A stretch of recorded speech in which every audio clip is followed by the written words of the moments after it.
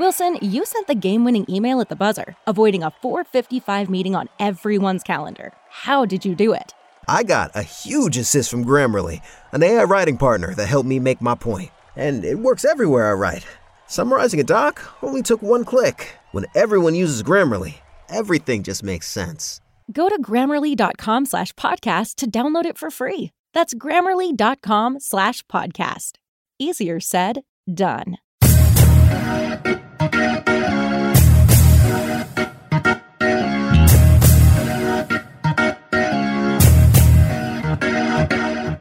Hello, and welcome to the Over and Back Classic NBA podcast. I am Jason, and with me as usual is Rich. Hello, Rich. What's up, Jason? Not a whole lot. We're excited about not just the beginning stages of the 2020 NBA season, but also a new release of a book that digs into the history of both of our favorite video games growing up. Of course, that is NBA Jam. Yeah, it's going to get, for the first time ever on the Over and Back podcast, we're going to get a little nerdy here. So bear with us as the usual coolest cats in the room decide to get a little nerdy. You know? I don't know if I signed up for that, Rich. Right, yeah.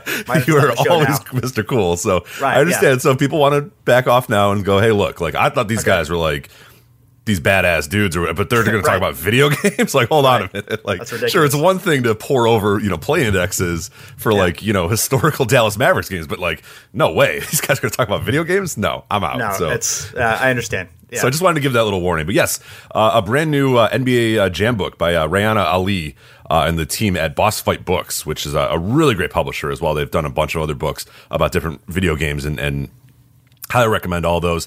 And we're making our ways through the NBA Jam book right now.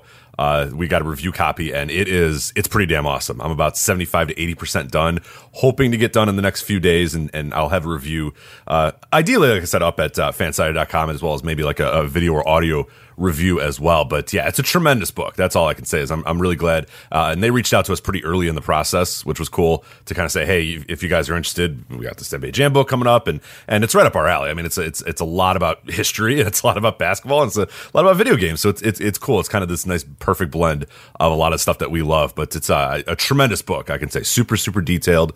It goes through a lot of the background of really video game and arcade history, briefly, a little bit about how Chicago was kind of the epicenter of the video game market, and then a lot of like the early stages of getting NBA Jam off and running, the difficulties with securing the NBA license to even get the game to happen, and just how much of a transformative game it was for video game history. I mean, it is still among one of the best selling games ever. It's still among one of the most obvious. I mean, like that's a game that you can like walk up to somebody on the street and say NBA Jam, and they know exactly what you're talking about. They know the time period, they know the games, they know all that sort of stuff. So it's a book that was desperately needed to be told about that game, and they did an incredible job. So we have a link if you want to go to bit.ly/objam is what we have as like kind of a short link if you want to check it out, or you can just search NBA Jam book.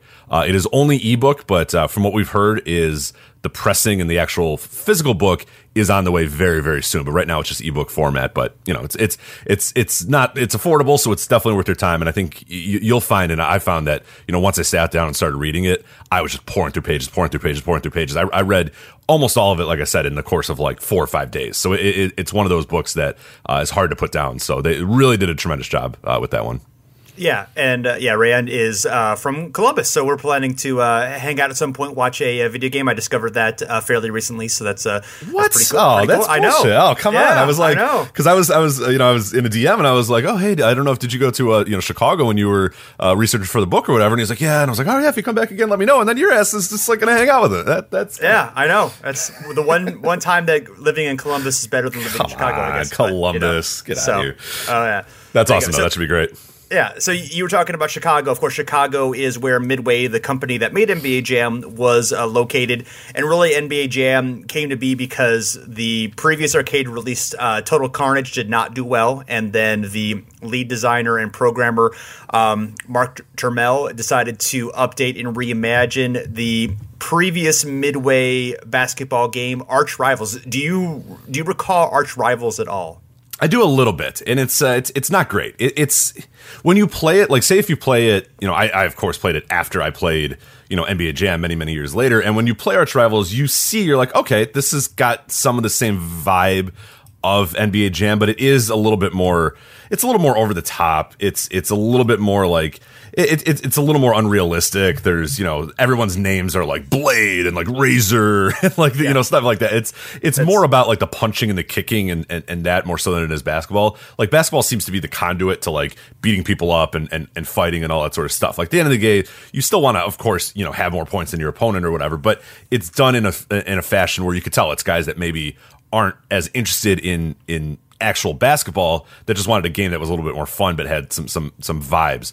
Right. Of basketball with it, and you were mentioning as we were getting ready for the show too that you had always felt that the true, in your mind, spiritual successor of NBA Jam, which is absolutely true, is Konami's Double Dribble, which is out on the NES. I think 86, 87, I want to say, got released. What are your memories of Double Dribble? Oh yeah, Double Dribble was one of my favorite first video games. I mean, I started playing it when I was 8 or 9 when I first got the original NES, and yeah, that I spent hours and hours on that. And yeah, it's a really corny, cheesy game. The squeaker sounds when you're when you're running, and the video screens, the cutscenes that it goes to when you're going up for a dunk. But it was really fun. It was very simple. It was very I really enjoyed.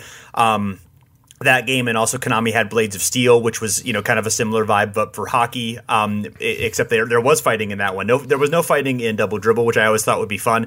But I guess Arch Rivals took that to a sort of like an American Gladiators extreme, and made it over the top to the point where it wasn't fun. But yeah, I didn't play Arch Rivals, but yeah, I always kind of thought later on that Double Dribble kind of set the template, because really, Double Dribble is all about dunks and threes, which was what NBA Jam was kind of about, which of course what the NBA is now kind of about. Exactly, right. They were ahead of the game. Yeah, exactly. So it turns out the true analytic revolution was Double Dribble, which was Double Dribble, don't worry about mid-range jumpers, man. Just ram those threes and dunk on people's faces. Like, why are you shooting from the mid-range? But exactly, there was quite a few of those like styles. Like you had Double Dribble, like you mentioned.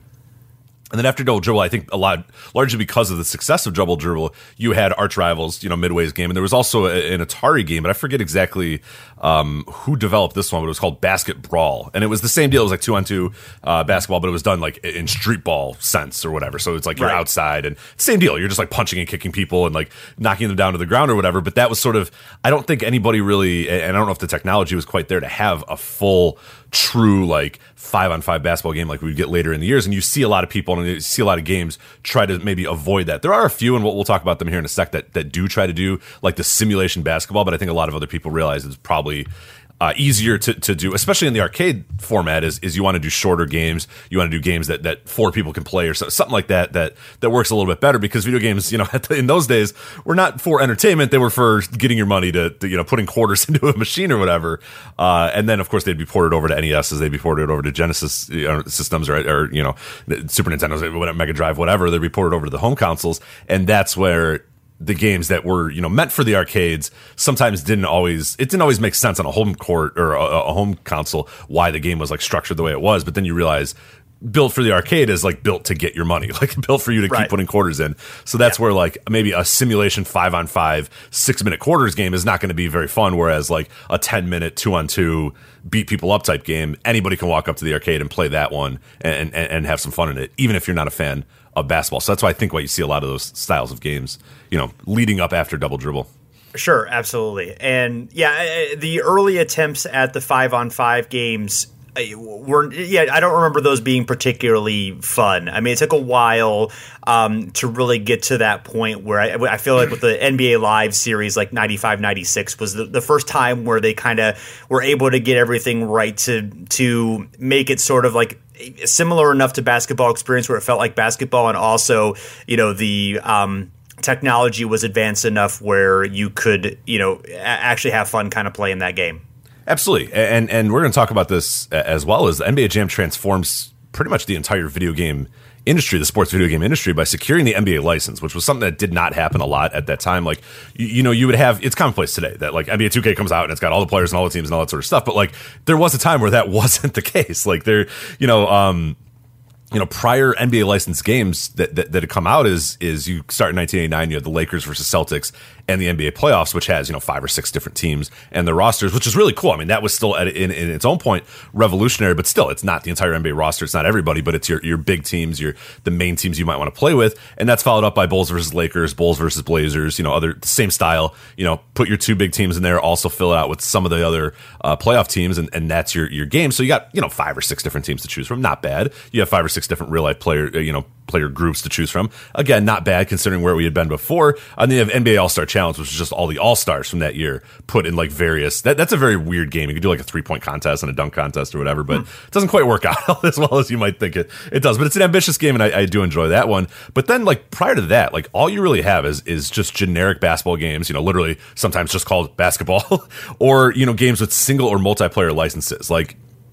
The first one, the predecessor that started everything, was Dr. J versus Larry Bird from 1983. And as the title says, it's Dr. J versus Larry Bird. Did you have that game? I didn't have it, but I had family that had an Atari, and I do remember I have some vague memories of playing it when I was a really young kid. I don't remember if it was fun or not, but I remember. It's one of those things, like you said, I don't know that I can say it was fun because I played it in 2007 or something. So it's to me, it was terrible. But I'm sure in 1983, it was this is the thing. Right. You see it, and it looks pretty cool for 1983. It's still, if you're hankering for a basketball video game in 1983, your choices are pretty limited. So you better like it. You better find some sort of pleasure in it. But there was that one.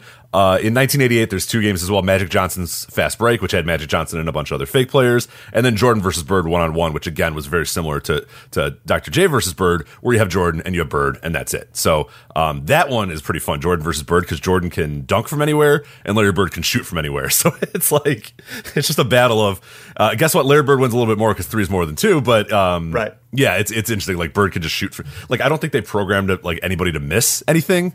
So it's just Jordan, you hit the shoot button, he just dunks, and then you hit the shoot button for Larry Bird, and he just makes a 3, and it's this is pretty cool, I guess. Yeah, So there you go. Yeah.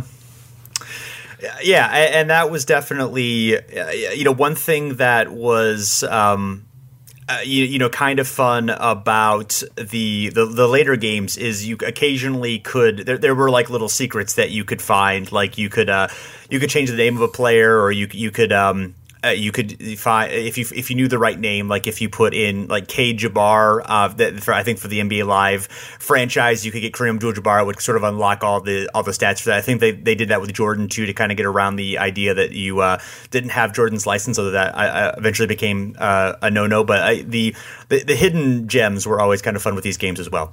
Absolutely, yeah. I think there's a big era of video games now where I think people just don't, they don't have cheats and codes and all that sort of stuff. But you forget that that was our lifeblood as children. For whatever reason, you'd play this game and it was really good, but it was man, there's these cheats or these codes or whatever. And they talk a lot about that in the NBA Jam book as well, where it got to the level where it was insane. They were getting calls at their houses, the developers, people asking, hey, is this a cheat or is this a code or whatever? Because all the developers put themselves in the game. All you had to do was put a combination of their initials and then their birthday or whatever, and it would unlock that player. It would unlock almost anybody that worked on the game or whatever. And then they expanded that in years later by adding, guys like Bill Clinton you could play as, and you could play as, George Clinton as well, who, his music really inspired the NBA Jam soundtrack as well. So there's a bunch of different guys you could sort of play with or whatnot, but it became nuts. There was full books. People, there were literal books that at the bookstore that were Sega Genesis 1000 cheats or whatever. And it's unbelievable that we would care that much about it, but it was the coolest thing in the world to be whoa, the game is different because I did this or whatever. So it really, I mean, it helped expand because the games ultimately they weren't that deep, you know what I mean? Even your best games were a couple hours at a time, but man, you could add a lifetime of fun by just adding different little hacks and different little cheats and different little stuff that could kind of happen with it. So yeah, and of course, this is mostly pre-internet, and even if that stuff was on the internet, it wasn't easy to find. It wasn't. We were pre-Google, where you didn't have just every single bit of information you want on your fingertips. I think it's hard for people who grew up pre-Google, to really understand that. Absolutely, yeah. It was a lot of it was word of mouth. You would hear a rumor at the schoolyard that, hey, this could happen if you do this or whatever. Yeah. And like all those were usually wrong, like 100% of the time, or like whatever you heard on the schoolyard was usually wrong or whatever. But yeah, there was like those books that were these cheats and secrets or whatever. And sometimes those didn't work either. And that was a little weird. Or you'd get like, a magazine, like an Electronic Gaming Monthly or Game Pro or whatever. And they'd have like a cheat section or whatever. And those were usually reliable. But yeah, it was the quest for cheats and extras and all that sort of stuff was pretty awesome in that day. And NBA Jam, of course, no exception to that. Yeah, for sure. So, in terms of the rosters, the arcade version of NBA Jam had rosters from the 92-93 season, and then the console versions had rosters from the 93-94 season. Michael Jordan Midway did not have the license for Jordan's name or likeness because Jordan himself actually owns his name and likeness, not the NBA, which was the exception at the time. Shaquille O'Neal was in the arcade version of 93, but then he got his own name and likeness from the NBA, so he's not a member of the console edition, which is the one that I definitely the Super Nintendo version was definitely the one that I have the most experience with it. I do remember the arcade version as well, and a few other differences as well. Drazen Petrovic and Reggie Lewis both passed away between the arcade version and the home version, so they're in the arcade version, but not in the console version.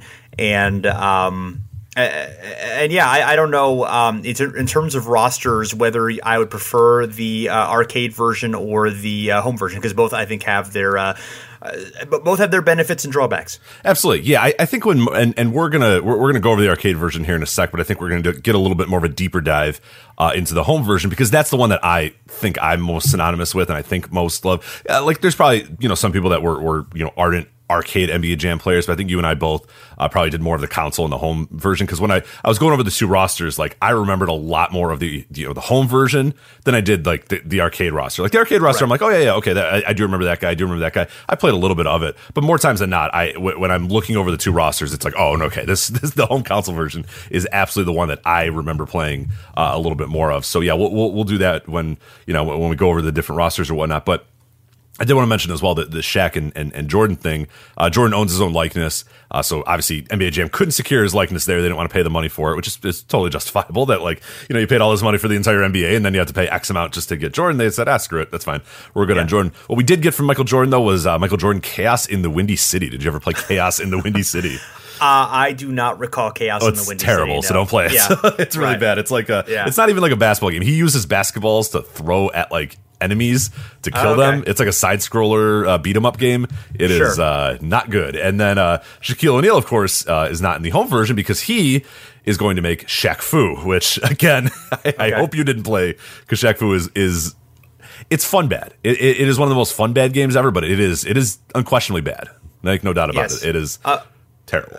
Although the NBA Jam was able to get Bill Laimbeer, despite, of course, Bill Laimbeer's combat basketball. So, yeah, that's true. Yeah, I don't know. Yeah, Bill must have just gotten a sack of money for that one, and then didn't really sign his likeness away. But yeah, I always forget about old Bill Laimbeer's basketball or whatever. That game stinks too. But yeah, it was terrible. Yeah, just like Bill Laimbeer. Oh, okay, that was bad. Yeah. And then, of course, Charles Barkley is going to be removed from the tournament edition because he's going to then secure his license, and that's going to lead to Barkley Shut Up and Jam, which, if you're sensing a theme here, is also a terrible game. So that's that's but real quickly, though, it was cool because there was a limited edition versions of the game that had Gary Payton and Michael Jordan in it. But they were developed for those guys' use. So we're going to talk about how Gary Payton's noticeably absent from these. Well, he requests, hey, can you guys put me in this game? Like, I'm good. Like, I'm a very good player for the Seattle Supersonics. Can I be in the game? So they programmed him into the game and then sent him an arcade cabinet that was specifically for him, sent to him, that had him in the game. And then Michael Jordan as well had a little buyer's remorse after he saw how popular the game was. And I think his kids probably wanted to play as him. So he commissioned an arcade cabinet that had Michael Jordan in it as well. So there's some rumors about that one floating around and who maybe owns it or who secures that particular one. But that's kind of one of the holy grail arcade consoles, the one that has Michael Jordan in the actual NBA Jam game. But good stuff there. But as far as the original arcade rosters, like I said, we're going to go over these real quick, and then I think we're going to do a deeper dive into the console versions, because I think you and I both kind of have a little bit more familiarity with those. But your arcade rosters for the Atlanta Hawks, you have Dominique Wilkins and Stacey Augmon. Boston Celtics, you have Reggie Lewis and Kevin McHale. Charlotte Hornets, Larry Johnson and Kendall Gill. That's going to change in the home version. We'll talk about that in a sec. Chicago Bulls, of course, no Michael Jordan, so you got Scottie Pippen and Horace Grant. Cavaliers, you got Mark Price and Brad Daugherty. Detroit Pistons, Isaiah Thomas and Bill Laimbeer. We'll talk about that at the time, because you're probably thinking, wait a minute, what time period is this? And it's probably not the best roster for these guys at this time period, but we'll talk about some reasons why that maybe happened. Indiana Pacers, Reggie Miller and Detlef Schrempf. That's going to be one that's going to change, of course. The next one, Milwaukee Bucks, is Brad Lohaus and Blue Edwards. So that's certainly a contender for the worst duo on the team, is old Brad Lohaus and Blue Edwards in the Milwaukee Bucks. Yes. Things were not good in the early 90s for our Milwaukee Bucks. So yeah. It didn't get any better in the home version either. It's still it took about 15 years for it to get any better there. So. Right. Yeah. Miami Heat, Ronnie Cycli and Glenn Rice. New Jersey Nets, Derek Coleman and, of course, Drazen Petrovic, which we mentioned. New York Knicks, Patrick Ewing, Charles Oakley. Orlando Magic, Shaquille O'Neal, Scott Stiles. 76ers, Hershey Hawkins and Jeff Hornacek. Washington Bullets, Tom Gugliotta, Harvey Grant. So Harvey and Horace both find a way into the game. That's incredible. Dallas Mavericks, Derek Harper and Mike Azzulioni, who we'll talk about a little bit, is largely considered the most random probably NBA Jam player, but I guess there was kind of slim pickings on the Mavericks. So it was not a good team. No, yeah. So right. Denver Nuggets, Dikembe Mutombo, LaFonso Ellis. Golden State Warriors, Tim Hardaway and Chris Mullin. Clippers, Danny Manning and Ron Harper. Lakers, Vlade Divac, James Worthy. Minnesota Timberwolves, Christian Laettner and Chuck Person. Suns, Barkley and Marley. Portland Trailblazers, Clyde Drexler, Terry Porter. Sacramento Kings, Wayne Tisdale, Spud Webb. Spurs, Robinson and Elliott. Seattle Supersonics, Sean Kemp and Benoit Benjamin. This is how we're going to say that we're going to talk a little bit more about the home version, because I think we're all a little bit more familiar with that one. And then Utah Jazz, Malone and Stockton. So yes, you forgot one. The Rockets, Akeem Olajuwon and Kenny Smith. Oh, sorry about that. Yeah, I was talking about, I think, who was I getting excited about? So I don't know. I think I'm excited about Danny Manning and Ron Harper next. That'll happen to the best of us. Yeah, I love my 1992 Clippers. So, You do, of course. Yeah, they broke the streak, broke the playoff list. Oh, that's right. Yeah. See, so how could you not get excited about that? Genuinely good team. Yeah, exactly. Yeah.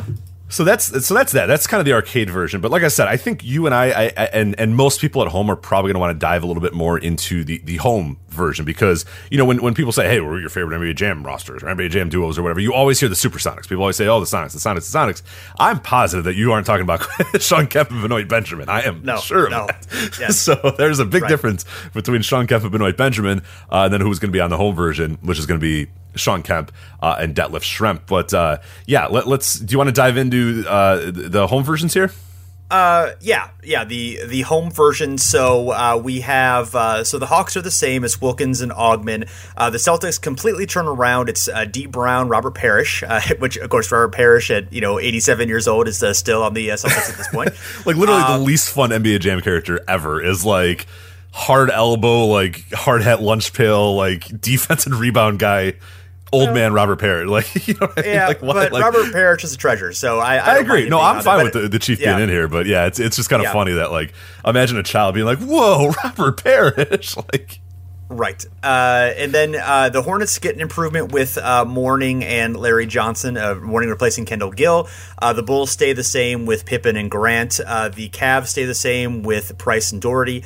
The Mavericks get an upgrade with they keep Derek Harper, but they get Jim Jackson, who was one of my favorite players at the time. So I was a big fan of the Mavericks having gone to Ohio State. The Nuggets, they get LaFonso Ellis and Dikembe Mutombo. The Pistons remain Isaiah Thomas and Bill Laimbeer. The Warriors keep Tim Hardaway and Chris Mullin. The Rockets, they Hakeem Olajuwon, but they replaced Kenny Smith with Vernon Maxwell, which honestly, Vernon Maxwell I think kind of an upgrade as a video game player anyway. For sure. No, that's definitely a better pick for Houston. It made them a better team all around for sure. So sure. No offense to Kenny Smith, but right. So. Kenny Smith can make threes, which is nice, but the 3-point skills didn't really vary that much. I feel like in NBA Jam, like I think the guards generally were a little better at threes, but it wasn't like the bigs could make threes too, so it wasn't really a super huge advantage on that. Right. Yeah, the guards could get steals a little bit more, but we should mention too what was really interesting about NBA Jam too is it had kind of like this what they call rubber banding, where like if you were up, like if you were winning in the game, most of your shots would start like missing or bricking, and if you were down, most of them would start making. So if you were down and you shot threes with Robert Parrish, they're probably going to go in. If you were losing by 10 or whatever, and if you're winning by 10 and you're shooting threes with Kenny Smith or whatever, there's a good chance they're going to miss, and you're going to be like, what the hell? Like Robert Parrish is making threes, but Kenny Smith can't. But it's all about keeping the game as close as possible throughout the entire course of the game. So sure. And then the Pacers, Reggie Miller, and then Derek McKee replaced Detlef Schrempf. Of course, that was the trade in real life. The Clippers remain the same with Harper and Manning. The Lakers remain the same with Worthy and Divac. The Heat make a change. They get Harold Miner and Ronnie Cyclone remains. The Bucks, as we mentioned, still Brad Lohaus and Blue Edwards. The Timberwolves remain Leitner and Person. The Nets, Derek Coleman, and then Kenny Anderson replaces Drazen Petrovic. The Knicks with Ewing and Starks. The Starks replacing Charles Oakley. The Magic with Nick Anderson and Scott Skiles, with Shaq being out of the game. The 76ers with Jeff Hornacek and Clarence Weatherspoon replacing replacing Hershey Hawkins. So yes, that was yes. Sorry, I got lost on the screen there. And then Kevin Johnson and Charles Barkley for the Suns, with KJ replacing Dan Marley.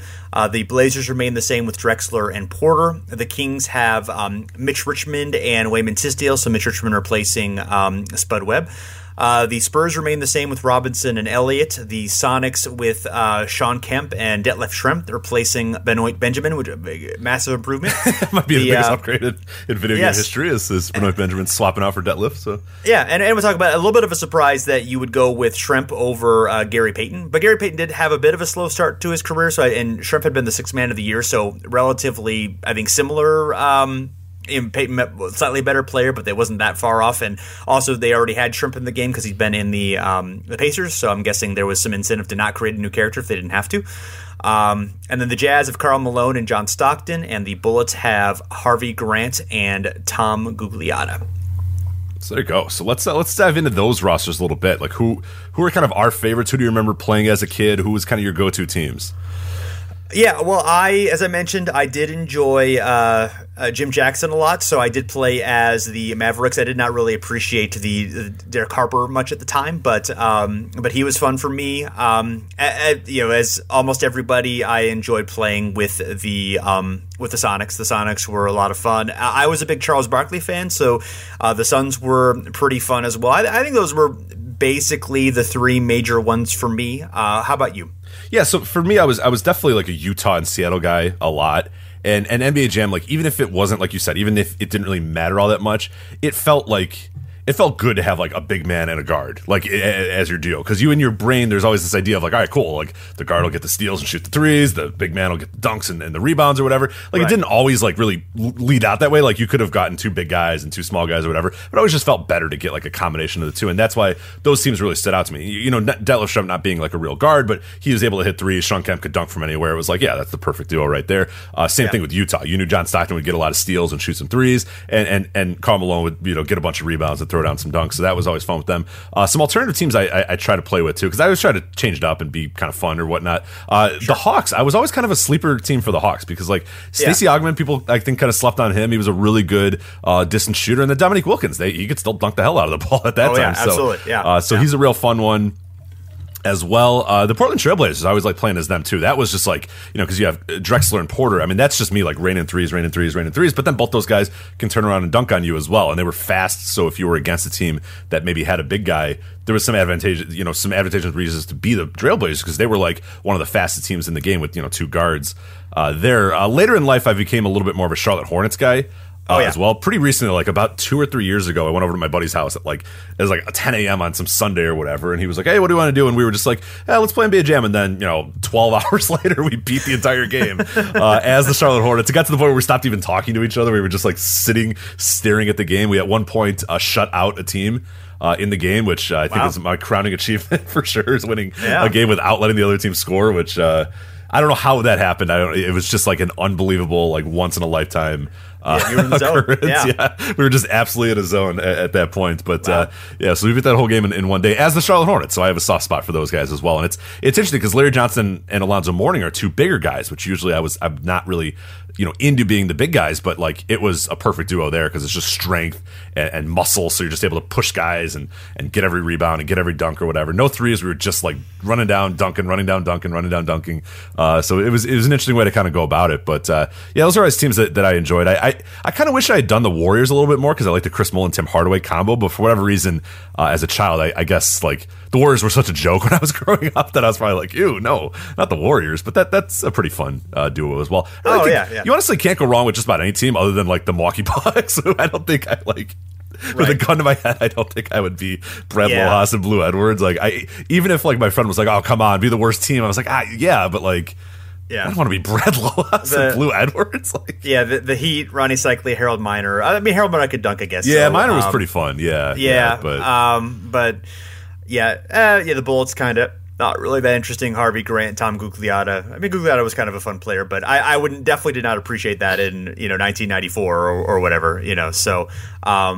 Hornacek and Clarence Witherspoon, not really the most exciting team either. So and the Nuggets were also tough too because you think, oh, Dikembe Mutombo, he's cool, but it's like LaFonso Ellis. It's like it's just kind of like not fun to be Dikembe Mutombo, who's not really like he's like in real life he's blocking shots and doing all this sort of stuff. But do you really want to play as like in this over the top video game? Do you want to be Dikembe Mutombo? It's like my Robert Parrish theory. It's like great players in real life, but do they really scream like NBA Jam to you as like Dikembe Mutombo? So I don't know. That one always stunk, and LaFonso Ellis was LaFonso Ellis. Yeah, so it's hard to get really excited about LaFonso Ellis. Yeah, and he's good.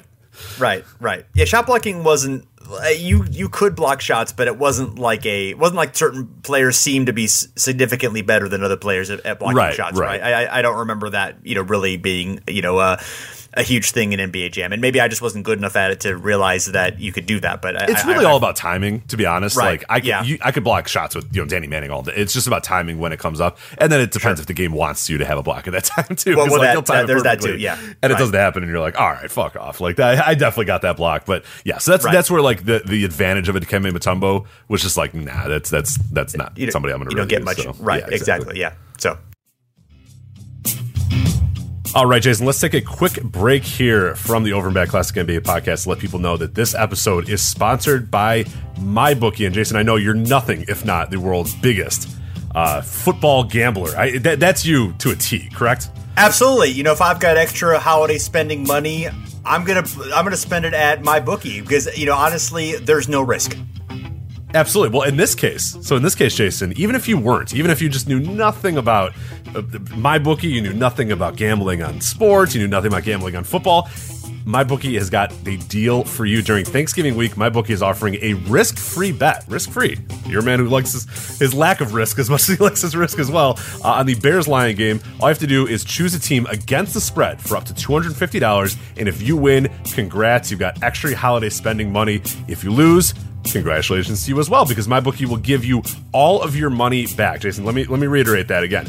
Up to $250, you bet against the spread on the Bears-Lions game on Thanksgiving, and if you win, you win. Yay! If you lose, MyBookie will refund all that money back to you. It is a no-brainer because, Jason, you literally cannot lose. It's no risk and all gravy. And I know you love gravy on Thanksgiving, Jason. I absolutely do. So, Rich, I am really interested in going to MyBookie and offering a risk-free bet, but what if I don't know how to do it? What if I, have a lot of questions? Does MyBookie offer anything that can help me out? You're just teeing these up for me, Jason. Yes, because MyBookie, they have a patient customer service team. They'll walk you through the entire process. And the best thing is, if you join during Thanksgiving week or before Thanksgiving week, you'll still have one last shot to take advantage of their incredible sign-up offer as well. All you do, log into mybookie.ag and make your first deposit with promo code OVERBACK. That's our promo code OVERBACK, nice and easy. And MyBookie will match your deposit dollar for dollar to jumpstart your bankroll, and that's on top of the already risk-free bet. So, like we said, you're doing the risk-free bet. If you win, you win. You lose, they'll give you your money back. And then also, you sign up mybookie.ag, use promo code OVERBACK, nice and easy to remember. You're listening to the Over and Back Classic NBA podcast. They will match your first deposit. So if you put $10 in, they'll put $10 in. You put $2,000 in, they'll put $2,000 in. at mybookie.ag with promo code OVERBACK. So that, I mean, come on. You can't beat that. I'm going to repeat all those again. That's a guaranteed deposit match and a risk-free bet for Thanksgiving only. So if you're a true football fan, which I know you are, Jason, you do not want to let this opportunity pass you by. You simply cannot lose. I know we have a lot of listeners as well that are probably listening to this and thinking, hey, the holidays are coming up. You know, those bills are going to get a little tighter. I got to buy some extra stuff. This is a perfect opportunity to make a little bit of money. Risk-free, and they will double your first deposit. I mean, you cannot beat that, Jason. Well, Rich, I am going to hop on the gravy train, and I'm going to get on the action with my bookie. There you go. Gravy train. It's all gravy. There's no risk. All gravy. It's almost like they wrote this copy for Thanksgiving. If I didn't know any better, I would say that this has some sort of Thanksgiving motif to it. But yeah, no, it's definitely a great deal there. MyBookie.ag. As we said, use promo code OVERBACK. They will match your first deposit. And then during Thanksgiving week on the Lions-Bears game, you get that risk-free bet. You put $250 on any of the teams against the spread. If you win, you get to keep all your money. If you lose, they refund it back. You cannot beat those. So make sure you're part of the action this Thanksgiving at mybookie.ag. You play, you win, you get paid. So in terms of who would have been the best team, so we're just going to look at win shares here as a very just a very easy way to look at it. Win shares, your top duos are Utah at 26.6 combined with Stockton and Malone. San Antonio, 21.4 combined with Robinson and Elliott. Chicago right behind them, 21.1 combined with Grant and Pippen. Seattle, 20.1. Now we're looking here. This is, I guess we should say this is all time. This isn't just the 94 console game, but this is also looking at Tournament Edition or the other ones as well. We have Seattle with Kemp and Payton with 20.1, and then New York with Starks and Ewing at 18.9 combined here. Other ones that are near the top are Atlanta, Houston, New Jersey, and Phoenix as well. So has some interesting teams in there, especially like New Jersey, popping up and being as high as they were, and make things a little bit fair. I decided to also look at the top duos based off of average, win shares between the two. And it actually does grade out pretty similar as well. So it is the same duo. So that kind of helps out a little bit, because my idea was like, oh man, but there are still some dudes that you look at, like, the Spurs we talked about there. And that's, because we're talking about, sort of two duos, so doing it by average is not going to really, tell the entire tale here. But like the Spurs, you talk about them being the best duo, and yeah, win shares wise, they are one of the better duos. But David Robinson had 20 win shares in this season, and Sean Elliott had 1.4. So it's like, right. Yes, there's, their average is still good, their combined is pretty good. But do you really want to be, if you were selecting a team, do you want the team that, like, yes, combined win shares, they're very high, but it's all because of one guy. Like Sean Elliott, good player, but Robinson's the guy that really is like the driving force of that team. Whereas the team that I was, and a reason why the Utah Jazz, I think, were as popular as they were, is Malone had 13.4 win shares that year, and John Stockton had 13.2 win shares that year. So almost identical duo. So you felt like, you felt like that was a perfect, blend of like, okay, this guy's going to give you everything that you need, and this guy's going to do just as well. Whereas, Robinson and Elliott, you got Robinson doing all the hard work there for that team there. Right. Mentally, it felt better to have a team where both players were pretty good. Right. Maybe if it didn't even make any difference in terms of the skills of the game. But like if you had two good players rather than one great player and one bad player, one mediocre player, it felt better to play that way, even if it didn't actually matter in terms of tactically in the game. Yeah, exactly. Like the Bulls too. Like Scottie Pippen 11.2 win shares this NBA season, and Horace Grant 10. Win shares this NBA season too. Horace Grant never gets his love for being like an actual really good player in this era as well, especially on that Bulls team. He always gets sort of obscured by Pippen and Jordan and to a lesser extent Phil Jackson. But yeah, he was pretty good at that time. But real. Oh, sorry. Go ahead. I'm sorry. I want to correct the record before, because I said I said Kemp and Payton, but we were actually talking about Kemp and Schrempf here. We are just talking about the 93 game. So yeah, so sorry, we maybe we did a little error there. Yeah, we're because my head, like I'm a big NBA Jam Tournament Edition guy as well, so I always just include Payton, and I always kind of assume that Payton was on the Seattle SuperSonics in NBA Jam, but he was not. So that's sort of a mistake in my note taking. So I apologize for that. So that's all right, Rich. It's no problem.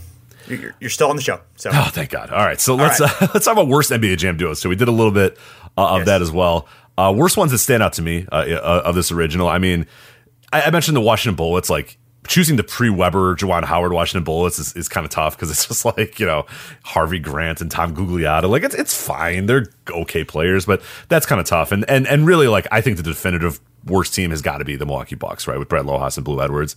There just can't be another pick. I don't think. And I mentioned as well, D. Brown and Robert Parrish. Nothing against D. Brown and nothing against Robert Parrish, but like the excitement level for like me as an 8-year-old to be playing as like a Robert Parrish was just not that high, even though like nowadays I would respect him and I'd probably go there and ironically play as Robert Parrish and D. Brown and show people how real basketball's played or whatever. I go to play NBA Jam, at my local arcade or whatever. But like, yeah, it's just kind of funny that like I cannot imagine many kids being super excited to put their quarters in or turn on their Genesis and play as Robert Parrish. So that's right. Well, looking at your options for I guess this would have been theoretically the 93 Bucks is when the roster would have come out, because we have Blue Edwards, we have Brad Lohaus. If you look at points per game on the team, we have a tie between Blue Edwards and Frank Brakowski. Frank Brakowski averaging 16.9 points per game at age 33 kind of surprises me there. We have Eric Murdoch. Be good. How many wins did they have that year? That can't be good. They were, I think, 28 wins. Actually, that's not bad for Frank Brakowski scoring their most points. That's not bad. That's a better team than I would have expected there. Eric Murdoch and Todd Day and Anthony Avent. We have a 30-year-old Alvin Robertson, I guess. We have 33-year-old Orlando Woolrich playing 8 games on that team. 33-year-old Danny Shays. Oh, we do have Moses Malone on that team. Only played 11 games that year, but yeah, I definitely would have gone with Moses Malone and got John Barry on that team. I don't know who has been the other guy, but yeah, obviously I would have gone with Moses Malone in terms of I don't know exactly when they make this decision, because I thought it was for the 94 rosters. And yeah, I guess Blue Edwards was on there. He was 5th in the team in scoring in 94. Brad Lohaus was 11th in the team in scoring that year. So yeah, but you got mostly the same roster. You do get Vin Baker in 94. So I don't know if they had access to the rookies at that point, but that definitely would have probably been a more marketable choice. But again, they probably thought, yeah, it was the Bucks. Who cares? So yeah, exactly. How many people are going to really choose it's the Bucks at this point? So I believe in Tournament Edition you do get Eric Murdoch, Todd Day, and maybe Vin Baker, which only slightly upgrades that team. It's still not great. It's just like moving the parts around this sinking ship that is the mid '90s Milwaukee Bucks. One of the sleeper bad teams as well. Which on its face you're like, well, that no way, that it's Bill Laimbeer and Isaiah Thomas from the Detroit Pistons. But thinking this is 1994. The problem, though, is that one of the lead developer, that Mark Turmel, who we talked about a little bit earlier, was from Detroit. So he had really vivid memories of the Bad Boys Pistons. So if given his choice of who he's going to add this game, and he's going to play a lot as the Pistons as well, we'll talk about another little thing that he did with the Pistons in addition to this game too, is he's going to pick, these legacy guys that were on the Pistons. Like, yeah, Olden Polynice is on that team now, and he's like scoring pretty well. Young Allen Houston's on that team, and he's scoring pretty well. Terry Mills is on the team, and now is kind of taking over the lead role. Even like a Joe Dumars at his age 30 season is still a pretty good player, but I get why he would go with the guys like Bill Laimbeer and Isaiah Thomas. It kind of makes sense for the game as well. Bill Laimbeer feels like the embodiment of a game where you're encouraged to shove people down to the ground and steal the ball from them. So it does work that way. But like, yeah, on its face, like by win shares, they're like far and away the worst team, because Bill Laimbeer, he only plays, I think 11 games that entire NBA season. And then Isaiah Thomas plays, I think, like half a season or whatever. But they're both completely ineffective, and it's going to be the end of the road for I believe, both of them this year as well. So they stand out, too, where you're like, I get why they're in the game, but like, there's probably better picks, but like, it's a developer. It's up to him. And he's like, screw it. I want my fun players, and I can make the ratings. So I'm going to make these guys still be okay in this game. But yeah, 1994, not maybe kind to the Bill Laimbeer, Isaiah Thomas duo. I definitely not at that point. But again, I understand the reasons behind that as well. Yeah, I mean, again, and most of the other teams that were technically bad, it was understandable the reasons that they would be on there. Like, Dallas with Jim Jackson and Ron Harper. Those guys, those would be the right guys for that team. Golden State with Hardaway and Mullen. That's only because Tim Hardaway missed the entire season, so not really fair. Minnesota with Leitner in person. Leitner was, of course, hot rookie or young player, and was the right guy there. And then Gugliotta and Grant, the Bullets didn't really have a better option until Weber came into town. So those all are understandable. Kind of the best of what you had to choose from. Absolutely, yeah. And I don't feel like there's many egregious picks as well, which is pretty tough for a game where you have to whittle the entire NBA down to 2-player duos on every single team, and the developers weren't exactly like the biggest NBA or basketball fans in the world, too, and that's got to be tough too, to like have that stress of trying to figure out these things, and largely I think they did a pretty damn good job. I don't feel like there's anybody that really is glaringly like, oh my god, they completely missed this guy. Like you said, Gary Payton is probably the lone one, but you can really make a case for Detlef Schrempf at the time, and then you mentioned the real reason probably why is, oh shit, Detlef Schrempf's almost as good as Gary Payton, and we already made him. We just have to change his colors. We just have to move him from one team to another. So yeah, a little bit less work, a little bit less stress that night. So it's like, yeah, you know what? Screw it. We'll move him over to the Sonics, and we're good to go. So I absolutely get the justification for doing that as well. And real quick before we get into something else, I did want to touch on the Bulls programmed to choke. So this was, I mentioned, lead designer Mark Tamel. He was a Detroit Pistons fan. That's why you got Thomas and Lambeer in the game. And he had he put it in the arcade version that his team would have an advantage, the Detroit Pistons, when they played the Chicago Bulls. And the quote here is, when the Bulls played the Pistons and there was a close game and anyone on the Bulls took a last-second shot, we wrote special code in the game so they would average out to be bricks. So Mark Tamel being a little trickster there in those days. So if you were the Bulls against the Pistons and it was a close game, the Pistons were probably going to win that game because the Bulls would just not be able to make any shots and the Pistons would be able to make everything. So there you go.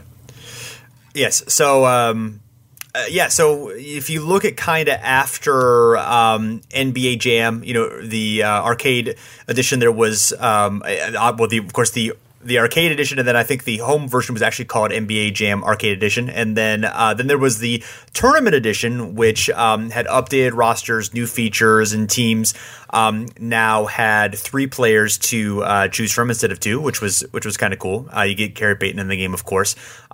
You also had a tournament mode, which turned off the computer assistance, the hotspots, and power-ups, and that was a pretty fun game as well. I like my memories are of playing the first one, but that one also was enjoyable. When it was nice to have more options on the roster, that was cool, and having a little bit more variety in terms of how you could play, I thought was cool as well. Yeah, there was a lot of real cool stuff, and I probably played Tournament Edition more than I played Jam, just because when I was born and just as I was kind of getting older, Tournament Edition came out like right in the peak and the apex of my video game playing and whatnot. So I played a lot more probably Tournament Edition. I've gone back and played a lot more Jam in my recent years as I go back and go to old arcades that have Jam or whatnot, but.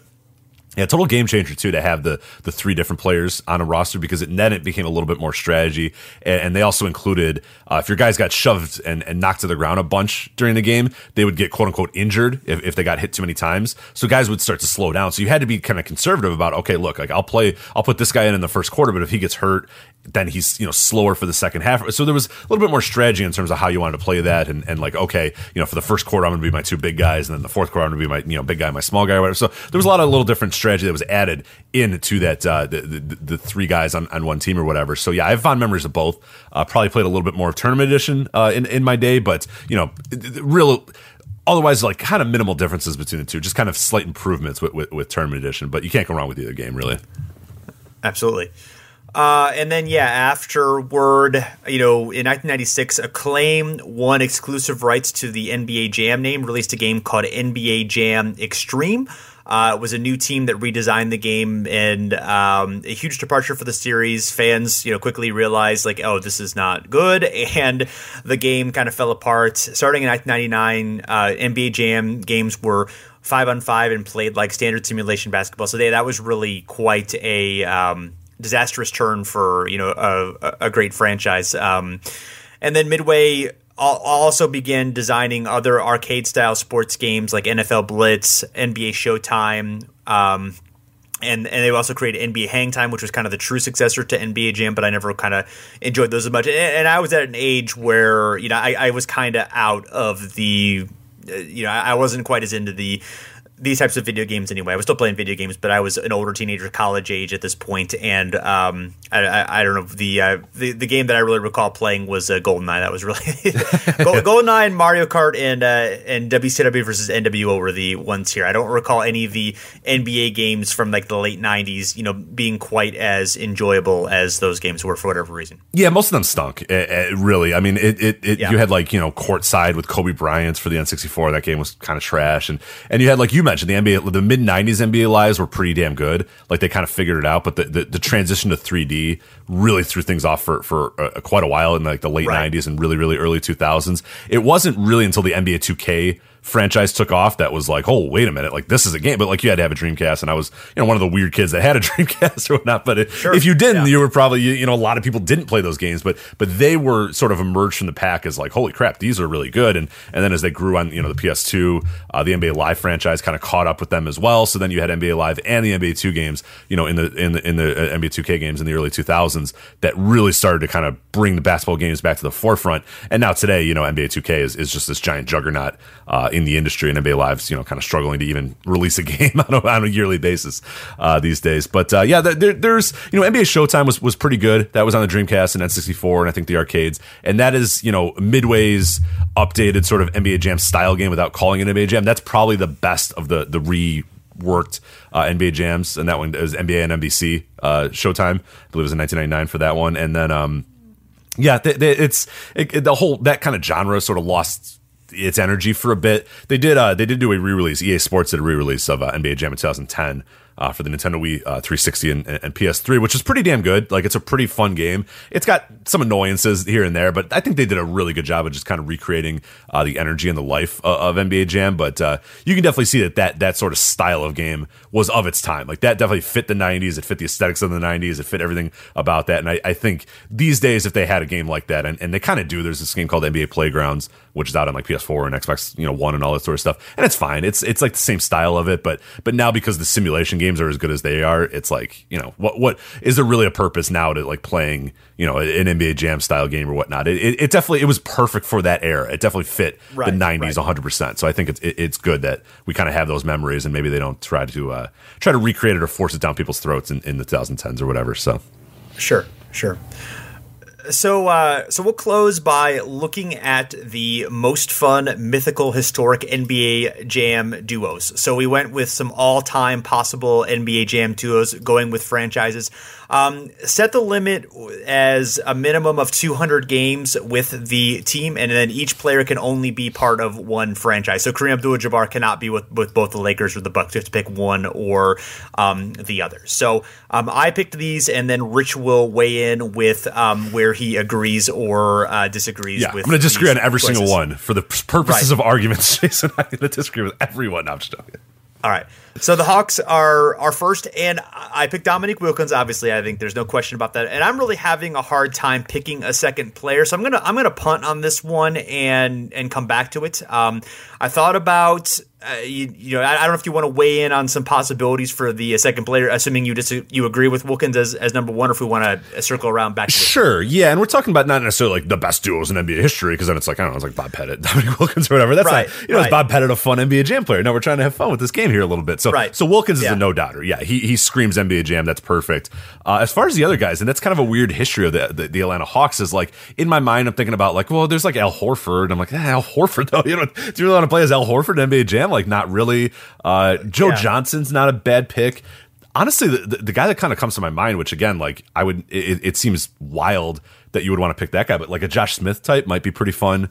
To have an NBA Jam, but like it feels weird to say Josh Smith is one of the two, all-time duos of the Atlanta Hawks, given all that franchise had for the years and years and years. I guess someone like a Mookie Blaylock might be interesting as well.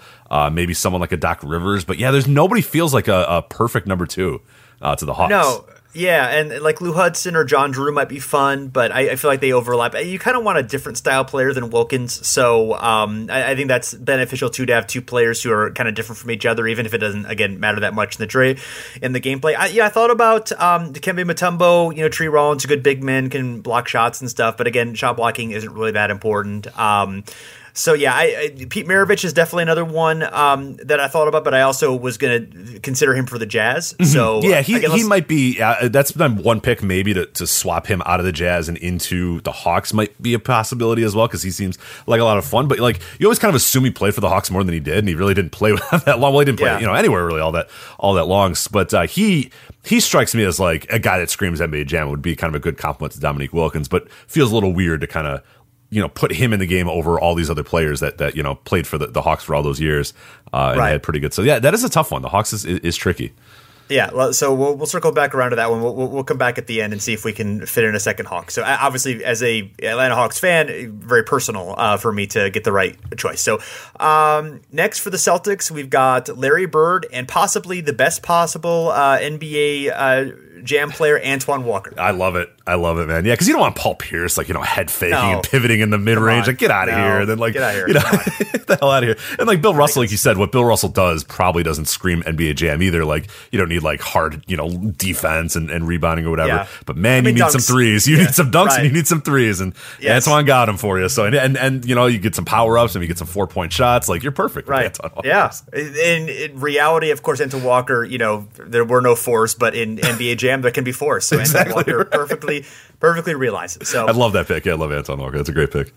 All right, for the Nets, we're going, of course, including ABA history. We're going to go with Julius Erving and Jason Kidd. I think there's plenty of Sixers that we can choose from, and I think the Nets need Erving more than the Sixers do. So yeah, absolutely, yeah, and otherwise Nets, like, I guess you could go Vince Carter, but I'm sure we're going to put him somewhere else. You don't need him, and then I don't know, you got like Keith Van Horn and Richard Jefferson, and none of those guys really scream. So no, I like the pick there for sure. Yes. So for Hornets, I went with another possibility of the greatest possible NBA Jam player, Baron Davis, and Larry Johnson. Yeah, I love that. Oh my God, I can't.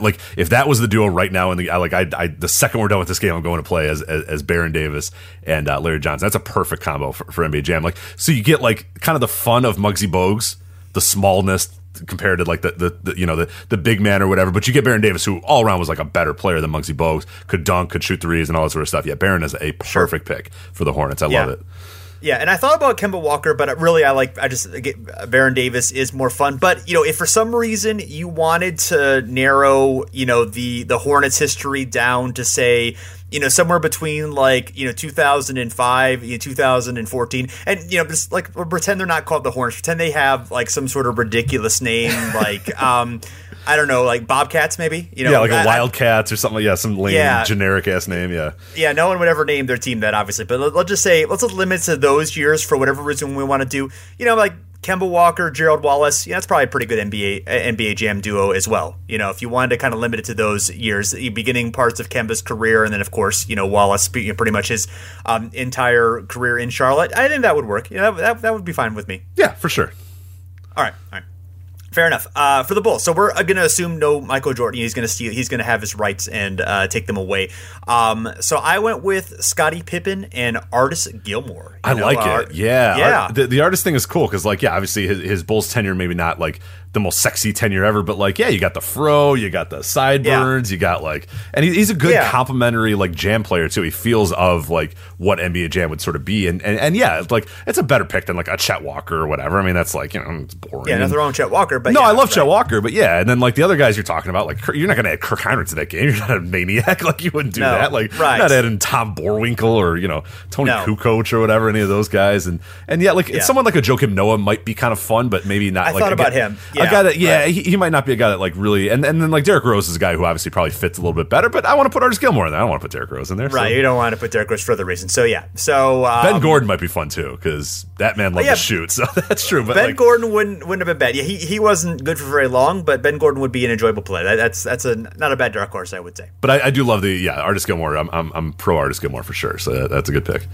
Yes. The Cavs went with LeBron James, not surprisingly. Second player went with, maybe slightly controversial, but Larry Nance. Also a really fun dunker. Also, bigger guy. I think they're similar type players in terms of size, and obviously LeBron much more skilled, but Larry Nance also very skilled. I think that would be a really incredibly fun team. There's a lot of Cavs who I would say are relatively equal in terms of the team's history that you could throw in there, like a Mark Price, a Brad Daugherty, Kyrie Irving, maybe even Kevin Love, that you could throw in there to be a good complement. It would be different from James, but I think of all those players, I think Nance might be the most fun NBA Jam player. But why not Tyrone Hill? That's the real question. Why not Tyrone Hill? No, that's not a bad pick. Fair I'd probably go with a Mark Price. I kind of like the Mark Price LeBron James combo there. Okay. And that feels Sure. very like representative of Cavs history as well. Kind of the Mark Price into LeBron. But I have no issues with Larry Nance either. That's a pretty good pick as well. And I think that'd be a fun duo. And let's be honest, you got LeBron James on the team, and he's like probably the ultimate, sort of hypothetical NBA Jam player. So pretty much anybody you have with them is probably gonna be okay. So yeah, I like the Nance pick. I'd probably go with Mark Price, but I can't hate on it too much. So. Okay. So maybe the most controversial that we're going to go with here for the Dallas Mavericks, Dirk Nowitzki and Sam Perkins. Ooh, okay. Just gonna have big guys just shooting threes, getting rebounds. They're tall enough to dunk. I think it works. I think Sam Perkins is another like made for NBA Jam type player. Big men who can shoot. I feel like are fun in the NBA Jam sense. I think obviously historically Rolando Blackman would have been a better player, but honestly, Rolando Blackman's kind of a gap for me. Like, I'm aware of, obviously, his importance in NBA history, but stylistically, I haven't seen him play a lot, and I do remember Sam Perkins a lot more, so I'm going to go with Sam Perkins. No, you're absolutely right, too. And NBA Jam did sort of, like, again, they were ahead of the curve, like, by 20 years, guys. Like, you should have went and looked at what NBA Jam was doing, but, like, absolutely, like, a big man that could shoot threes, that's a game changer in that game. You're not going to block him. He's going to be able to get blocks and rebounds and then shoot threes. Like, it's perfect. The only other guy I would maybe say, but I'm assuming that you used him a little bit later in the game, would be Steve Nash and Dirk. For the Mavericks would be pretty fun, but I feel like there's probably an opportunity to add Steve Nash to another team later in the game. So I see where you did there, and if that's the case, then I agree with you. Maybe Jason Terry would be fun too, but you kind of want to represent two different eras as well. If you're trying to have a fun, like, hypothetical all-time team, do you really want two guys that like were like running mates in real life? Like, I don't. I kind of want to have some fun stuff. So I'd maybe add like a Brad Davis typer in there or something like that. But I like the pick of Perkins for sure. Right. Yeah, I agree with you. And that's a hell of a team. I'm thinking now in my head, like, how do you stop Dirk and Sam Perkins just raining threes, block? I mean, yeah, that's perfect. Yeah, man. That's fun times. Yeah, they're not going to defend anything, but again, that's fine. Yeah, it's a BJ. Yeah, you're good. Just score more. Right. Exactly. Yeah. So. The Nuggets. This is a really tough one, actually, but I went with David Thompson and Nikola Jokic. Interesting. What do you think? I like it. Yeah, Jokic is a weird one. I think people are going to be upset about the no Carmelo Anthony, but I get it. I get the justification there. I like it because you got Thompson more of the high flyer, Jokic a little bit more of the muscle, the power, but can still shoot it from long range too. Yeah, I know passing doesn't super matter in NBA Jam, but theoretically, again, you're only the one other guy, so the passing I guess doesn't really matter. But I definitely thought Carmelo, and I'm fine with including Carmelo, but I feel like Thompson and Carmelo, like, even though Carmelo's obviously bigger, played forward, Thompson more of a guard. I just feel like they overlap a little bit too much, and I think Jokic brings something different. The other guys I thought about, Dan Issel, obviously one of the great scoring big men of all time. Alex English, the biggest scorer in franchise history. There's also someone like Fat Lever, even Bobby Jones, who it was incredible. Even Dikembe Mutombo, we said kind of a boring NBA player, but definitely a guy, who would be fun to be in there. Yeah, the Nuggets have a lot of like really fun, interesting players to be in there, and they don't have the same sort of definite, like, okay, oh my God, this guy has to be the franchise guy on here. I mean, Issel and English are close to that, but I didn't feel absolutely, had to be there versus David Thompson, who had the greater peak, but obviously didn't have longevity with the team. So tough decision there for sure. Yeah, no, I like it though. It's a bold pick, and I support it 100%. All right. I appreciate it. Next for the Pistons, Grant Hill and Rasheed Wallace. Yeah, I like it. I feel like you probably want to get Isaiah in there, but I get why you would maybe not. I get the Grant Hill sheet. I mean, that's a good balanced team. Nice height, good at shooting, good at rebounding, good at like it does feel a little bit better. Yeah, I'm okay with that. I'm sure people are gonna want some Isaiah in there, but I like it a lot. Maybe a Chauncey Billups would be an interesting pick as well. Right. I like the Hill Rasheed. That's a good combo. Yeah, I mean, the Pistons have a lot of interesting guys to choose from. I mean, Libera's kind of a fun NBA Jam character, as we talked about earlier. Even Bob Lanier, great big man, would be fun. Dumars, not really the most interesting NBA Jam character, but would be good. And yeah, Thomas would be a lot of fun, but I kind of feel like Hill does a lot of the small guy stuff that Thomas does, and also does, bigger forward guy type stuff. So that was kind of my justification there. I definitely could think you could bring Isaiah in there, and given the importance in team history, I definitely think was good. I think Rashid's almost a perfect NBA Jam player, so I think that one was, even though he's less significant in Pistons history than some of those other guys, obviously very important for those 2000s teams. I feel like he's a guy. Another guy, honestly, who I think would be a great NBA Jam player is Andre Drummond. Like he can do a little bit of guard stuff here and there. Like once in a while, you'll see a highlight and he'll do some nifty dribbling and be like, oh yeah, he's actually like really skilled in that. Even though he typically does more just rebounding big man type stuff. But he can dunk. He's kind of I think a more fun video game player than he is a fun player in real life. Yeah, no, I would 100% agree. I like the choice. It's bold, but I appreciate it. I like it. Yeah. Warriors, Steph Curry, Wilt Chamberlain. Yeah, that's perfect. Isn't that it? Like that's it right there. Yeah. I don't know arguments. It's obvious that's that duo. That's perfect.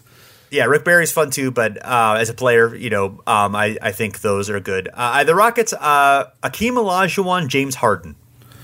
Yeah, I like that. I mean, Harden is probably a pretty good NBA Jam player as well with the threes and able to drive the lane or whatever. And Hakeem is a guy that controlled the boards as well, and decent at blocking, decent at rebounding, decent at dunking. So I like it. Yeah, I mean, there's cases to be made for a few other guys. I would say Trace McGrady, depending on if you weren't going to use him in the Magic, is a possibility, but he might work there. Yeah, I like it. Yeah, I think Harden and Hakeem is probably a good pick. Yeah, I mean, Yao Ming would be just kind of interesting just to have in there, even though I don't know if he's the best NBA Jam player, but he's just kind of a fun guy to include. Moses Malone, I think would be, young Moses Malone would be fun, maybe even Elvin Hayes. But yeah, I do think obviously these are definitely two, I think, who fit the game, and then the two best players in franchise history, I think, at this point, clearly. So yeah. Next, for the Pacers, Reggie Miller and Darnell Hillman. That is a pull right there. Darnell Hillman. All right. So Reggie, I got no issue with. What is your justification for Darnell? Hillman? Darnell Hillman, great dunker. Represents the 70s team in a way I think stylistically is more suited to NBA Jam than some of the the great players from that team, like Roger Brown I think might be, but he overlaps I think a bit with Reggie Miller. You kind of want a bigger guy. Mel Daniels I think of as more of a he's a great big man, but more of a ground bound big man, and not not super athletic. Obviously I haven't seen a lot of Mel Daniels footage because there isn't really very much, but that was kind of my justification there. Also, great afro, and brings that to the game. So that was my justification. Yeah, I like it. Yeah, I mean, there's the Pacers. It's an interesting history in that I don't know that many of the players are dynamic, over the top, NBA Jam-esque players. I mentioned a guy like a Roger Brown or whatever is a very good player, a franchise legend, but I don't know, does he really represent what you'd want? Rick Smits is a guy too, he was there a while and is good, but and Danny Granger, obviously a hallmark Piston, but not exactly very good. And then Paul George, who you can add in there as well. I mean, he was there for quite a while. Jermaine O'Neal, another guy as well, but none of those guys really jump off the page. So yeah, the Darnell Hillman, I like it. It's a nice, fun pick there, and it also, like you said, it kind of goes back to the 70s era, which you try to represent a little bit too. So I'm cool with it. Cool. Next for the Clippers, we have Bob McAdoo, and second choice I think is kind of tough, but I think for now I'm going to put Chris Paul in there, but consider that we may need him later for the New Orleans franchise. Right. And if that's the case, I think we can easily slide in someone like a Blake Griffin maybe into that role or whatnot. I'd probably be fine with that. If we were to do a Bob McAdoo, Blake Griffin. It's not ideal, but it's also Clippers history, so there's not a lot to choose from, unfortunately. So. Right, yes. Blake Griffin. Now, Griffin McAdoo is the combination there isn't the most. I mean, they're great players, but I don't know. I guess Griffin can do enough ball handling stuff that you could make that work. But I have some other ideas that we'll get to that point when we get there. But because there's one very important player who we absolutely need to include in this game who doesn't have a natural home, so we got to find one for him, but we'll get there. So next for the Lakers, assuming no Shaquille O'Neal, Magic Johnson, Kobe Bryant. Right, that's as easy to pick as there's going to be for sure. Okay. For the Grizzlies, I went sort of against importance in team history and went with fun, although he is very important in team history, and went with kind of fun NBA Jam type player.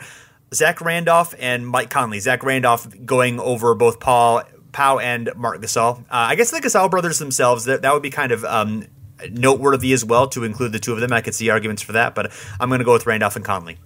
Yeah, it's Grizzlies are kind of tough. I mean, Sharif Abdul-Rahim and Paul Gasol. Like, there's not necessarily like the greatest lineage of like super exciting players. So I like that. I think like in 5 years time we'll talk about like adding Ja Morant to that list or whatever. But right now Zach Randolph and Mike Conley, I like that combo. That works for me for sure. Yeah. Conley and Marc Gasol, Conley and Randolph I think are the two best choices there. For the Heat, Dwayne Wade and Alonzo Mourning. Of course, LeBron James has to go with the Cavs. So yeah, I like it a lot. The Wade Mourning, that's like a definite combo that if you were playing the game and selecting, like that's who you want, that balance thing of the shorter guy, the guard versus like the big man. That's perfect. I like that combo a lot. And then for the Bucks, Giannis and Kareem Abdul-Jabbar. That's going to be a problem, man. I am into that team. That I love. Yeah, that's perfect. That's length. That's dunking. You're not shooting any threes, but man, they're going to dunk it down your throat every single time down the court. So I like that one a lot. So for the Timberwolves, Kevin Garnett, and then for second one was kind of tough choice. There are not a lot of great guards for them, but I figure Garnett can do most of the guard stuff. And then for the second player, Karl Anthony Towns. Yeah, I like it. Yeah, and it's the same deal like we talk about some of these other franchises that have been around for all that long. Is like you're a little limited in terms of the guys you're going to add there. Like Christian Laettner is not really a sexy pick. You probably don't want to add him in there. Terrell Brandon wasn't there that long. I mean, he's a good guard, but Ricky Rubio. It's like I don't know. I thought about him. He might be a fun NBA Jam. He'd be fun, but I like who you picked here. I think Karl Anthony Towns and Garnett are a fun duo and really represent like the two kind of charter guys on the franchise, guys with tremendous skills that will probably just be disappointed in their career because of the franchise they play for. So we'll probably have to leave until they can finally achieve greatness in their career. So it works. It definitely works. Yes, and notably, Sam Cassell does not fit the 200 game rule, so he cannot. He was not eligible for consideration here. So. Next, we have New Orleans franchise. We have I think Anthony Davis is a definite, despite the bad feelings that are there right now with the team. And then the second one, it's hard not to go with Chris Paul because of his greatness. I mean, you could waive the 200 game rule and choose Zion Williamson, who has not actually played with the franchise. With somebody, I don't know, there's David West, PJ Brown, maybe Drew Holiday. I mean, he definitely is an option that you could consider. He's been there a long time. He's kind of the probably the most popular player in franchise history pre-Zion at this point. But I don't know. What are your thoughts on the matter? Yeah, it's tough. I think just because we don't know what Zion's going to be, that's one where if we pick that, we press that game, and then Zion, has a multitude of NBA injuries over the rest of his career and never really kind of develops. People are going to be like, man, they chose Zion. Like that was way too early for them to choose Zion. So I feel weird about doing that, but there's nobody that played more than 200 games for this franchise. So it's slim pickings. I like our idea a little bit earlier of moving Chris Paul away from the Clippers and moving him here. It's weird that it's not our fault, but it's going to be like, hey, the Pelicans, and it's Chris Paul, who, really never played for the Pelicans, but that's the way they've chosen to do their history, so that's what it is. But yeah, I mean, it's tough. If you want to stick to strictly Pelicans, who do you have? You would have to pick Zion or Drew Holiday. It's like Drew Holiday. Right. And then Davis, and that's not fun. That's kind of boring as well. So I like the idea. Right. I'm okay with moving Chris Paul away from the Clippers, giving the Clippers Blake Griffin or whoever, and Chris Paul becoming a representative here with Anthony Davis. I think that's a pretty cool combo too, so. Okay, well, let's circle back to we'll slot Chris Paul in here. I'll circle back to the Clippers at the end because I want to get through a couple of things before we absolutely make the determination for the Clippers. So we'll circle back to the Clippers and the Hawks at the very end here. The Knicks, Walt Frazier, Patrick Ewing. I think that one's pretty clear. Yeah, no, I'm fine with that. That's good. Big man, small man thing. That's ideal. Yeah. Maybe Earl Monroe over Frazier, but I mean Frazier I think was more important to the team's history. Even though Earl Monroe might be slightly better NBA Jam player, but it's close. I think we're okay there. I set the Thunder and Sonics separately, but I think we can discuss them separately and then discuss them together. For the Thunder, Russell Westbrook, Kevin Durant. For the Sonics, Gary Payton, Sean Kemp. Keep the classic duo. I think both of those seem fairly clear to me. Do you agree? Yeah, absolutely. Yeah, the Westbrook Durant. I mean, there's almost no other pick for the Thunder, of course, and then Payton Kemp is the ideal perfect Supersonics NBA Jam duo. So 100% in agreement with both of those. So if you have to merge the Sonics Thunder history and you have to pick 2 players out of those 4, who do you? Oh man, I maybe do Gary Payton, Kevin Durant, but I feel bad leaving Sean Kemp out of there. But Kevin Durant doesn't seem quite. I'm unfortunately sending Russell Westbrook off to the pasture, even though he's a pretty good NBA Jam player. But we're talking about like the all-time greats here. I'm probably doing Payton and Durant, but I could definitely make a justification for Durant and Kemp as well. See, I think I'm actually doing Kemp and Westbrook. I think Westbrook is going to be a fantastic NBA Jam player, Sure. and I think Kemp is maybe the best NBA Jam player. Although, I think you cannot go wrong with any combo here. I don't think. I think they're all pretty good. So I think I'm going Westbrook Kemp, but I can be talked into any of the other ones. So. Next, Orlando Magic. Again, assuming no Shaq, Tracy McGrady and Penny Hardaway. Yeah, I love that duo. Yeah, assuming no Shaq, of course. If you're allowed to use Shaq, you'd probably maybe put him here. You'd put him on the Lakers or whatnot. But without him, McGrady and Hardaway, yeah, that's perfect. And I love that duo too. It's a pretty fun NBA Jam duo. Yeah, but both have number 0, so we have to deal with that. But we'll figure it out. So, or number 1 rather, not number 0. Correct? Yes, number 1 for both of them. Yeah, we'll make it work. Hey, the real NBA Jam didn't have numbers on it, so that's fine. Our NBA Jam's not going to have it either. So, and it never occurred to me. Penny number 1, like number 1. Oh my God, you're right. I was today years old when I realized that. Holy shit! Holy shit! Wow, unbelievable. There you go. Next we have the Sixers went with Allen Iverson and Moses Malone. I like it. I like it a lot. Yeah. Really hurt me not to put Bobby Jones on either the Sixers or the Nuggets. I really, really wanted to get Bobby Jones in here, but the over and back marketing team convinced me to go with Iverson over Bobby Jones. And I think they were right. I understand. I understand the temptation there, but yeah, I think Iverson and Malone is definitely the number 1 pick there. Yeah.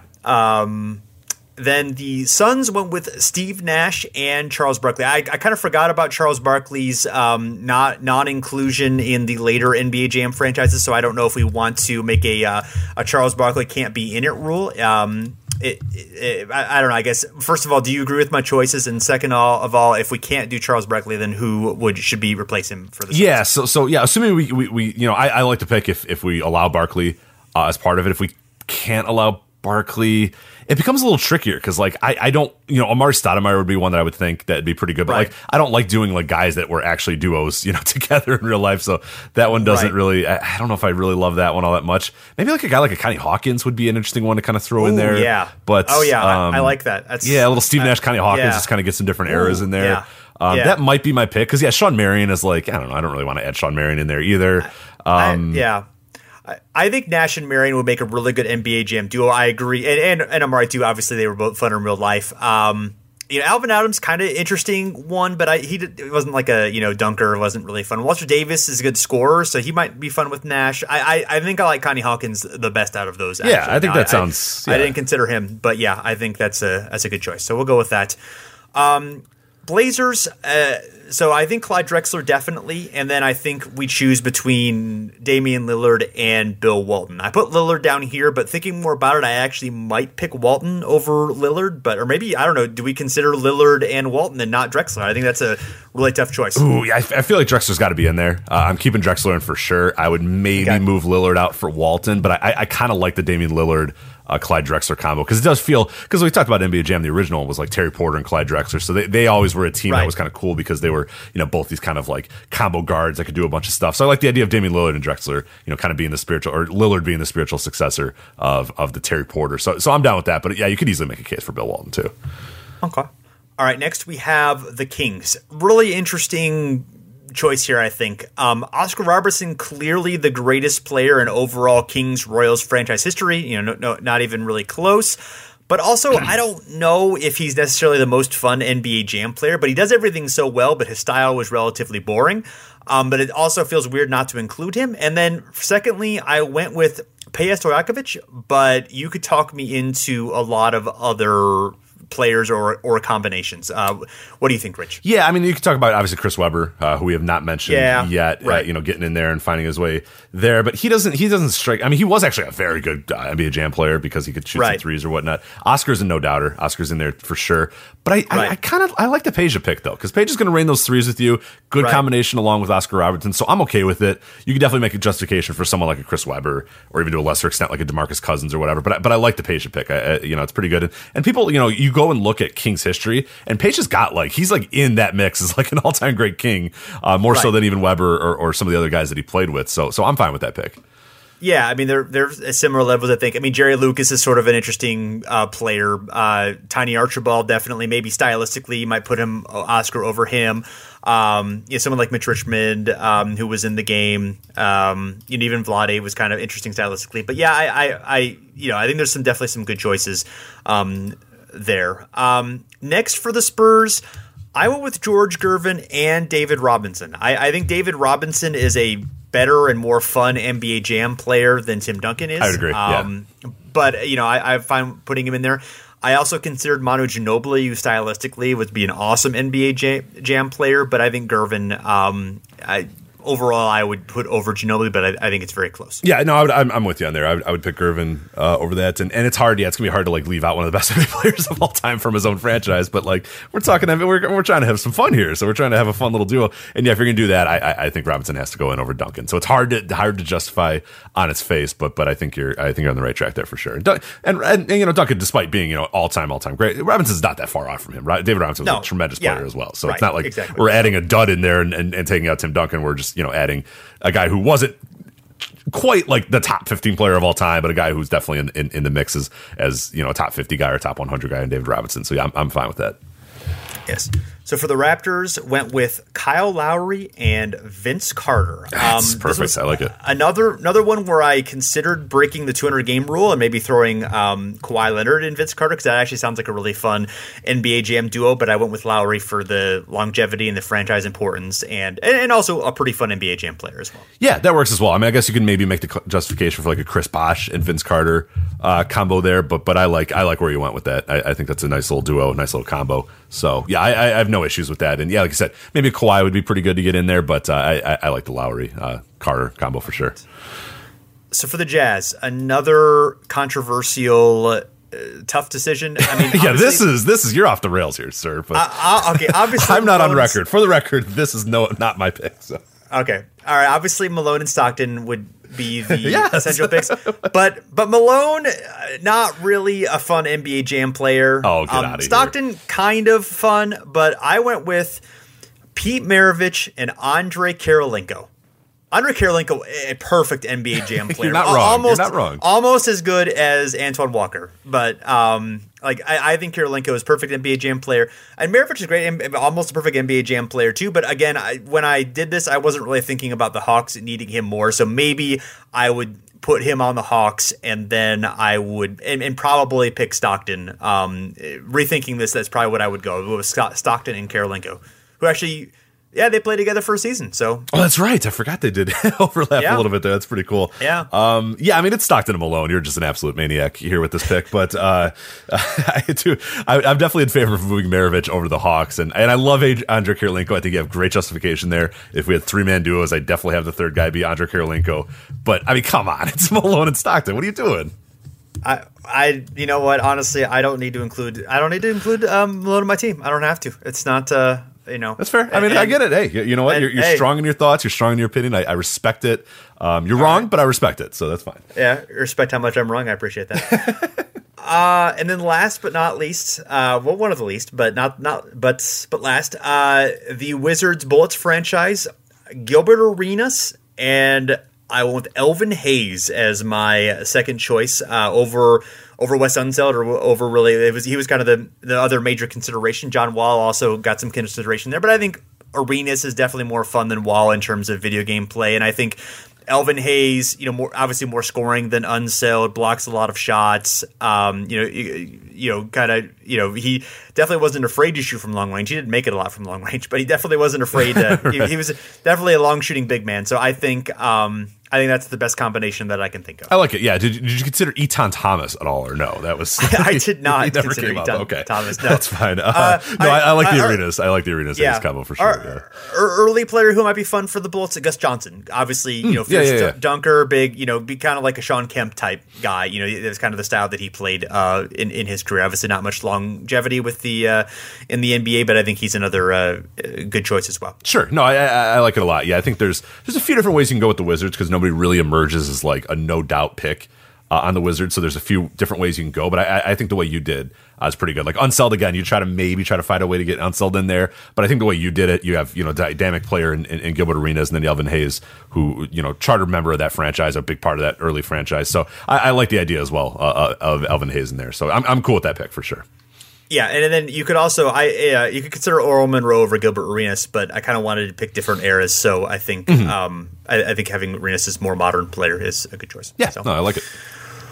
So that's it. That's all we got. That was a fun little exercise there. Yeah, I enjoyed that. That's So but your very wrong Utah Jazz opinion, it still is a fun little exercise. Hey, fine. It's all right. You know what? I can accept being wrong. Oh, the Clippers. I forgot the Clippers. Okay. So no one will blame you if you forgot the Clippers. Yes. So we have Bob McAdoo. So I'm going to hear this may be a hot take, or you may love it. I'm not sure. Let's go. But let's see. The second player that I would like to choose for the Hawks in place of Chris Paul, Jamal Crawford. Oh, you're moving Jamal Crawford and Bob McAdoo to represent the Clippers. Yes. Braves let's McAdoo, see. But yes. Yeah. Oh, of course. Right. I don't hate it. And there's right. you gotta get Jamal Crawford in the game somehow. It's our game. We're creating this game. Our hypothetical game. I feel like Jamal Crawford has to be in there. He played the most of the Clippers in his career. So the Clippers. Yeah, that's his prime franchise. So he played the most, I believe, in his career with the Clippers. So that works. That tracks. I like it. I'm down. I can't hate it. There's gonna be some people that might not appreciate it, but fuck those people. It's us. It's what we want. Exactly. Yes. So all right. So we did it. We accomplished it. Hopefully, so Video Game Maker, make this game so that we can feel good about ourselves. Also, something that helped us feel good about ourselves, if you left a positive rating and review on iTunes and or any other podcast venue that you listen to podcasts. We are on most or all of those places. If we're not on those places, let us know. We are on Facebook and Twitter at Over and Back. You can find us at Fansided/NBA at the Step Back, where we there's a lot of excellent writing about what's going on in the NBA season. You should definitely check that out. Rich's NBA Jam review will likely be on there soon as well. So anything else I forget, Rich? Not really. We said the one thing, we'll put a link in the description as well for the NBA Jam book. You can just search it up as well if you want NBA Jam book by Rayana Ali, but also bit.ly /OB-Jam, OB-Jam, I should say, if you want to get a quick link there to buy the book. But like I said, we'll drop a link in the description, or you can just search for it. Only ebook format right now, but definitely worth your time. And I think it costs like $5.99 or something like that for an ebook. So you can't beat it. And like I said, the review will be up pretty soon. Hopefully, maybe even a video review as well, as I can record some game footage of myself playing some NBA Jam as I talk about the game, the book as well. But really, really recommend it, and a big reason why we decided to do this episode, and it was a lot of fun. So I enjoyed this a lot, and I hope you did as well. So, all right, everyone, take care, and we'll see you again next time.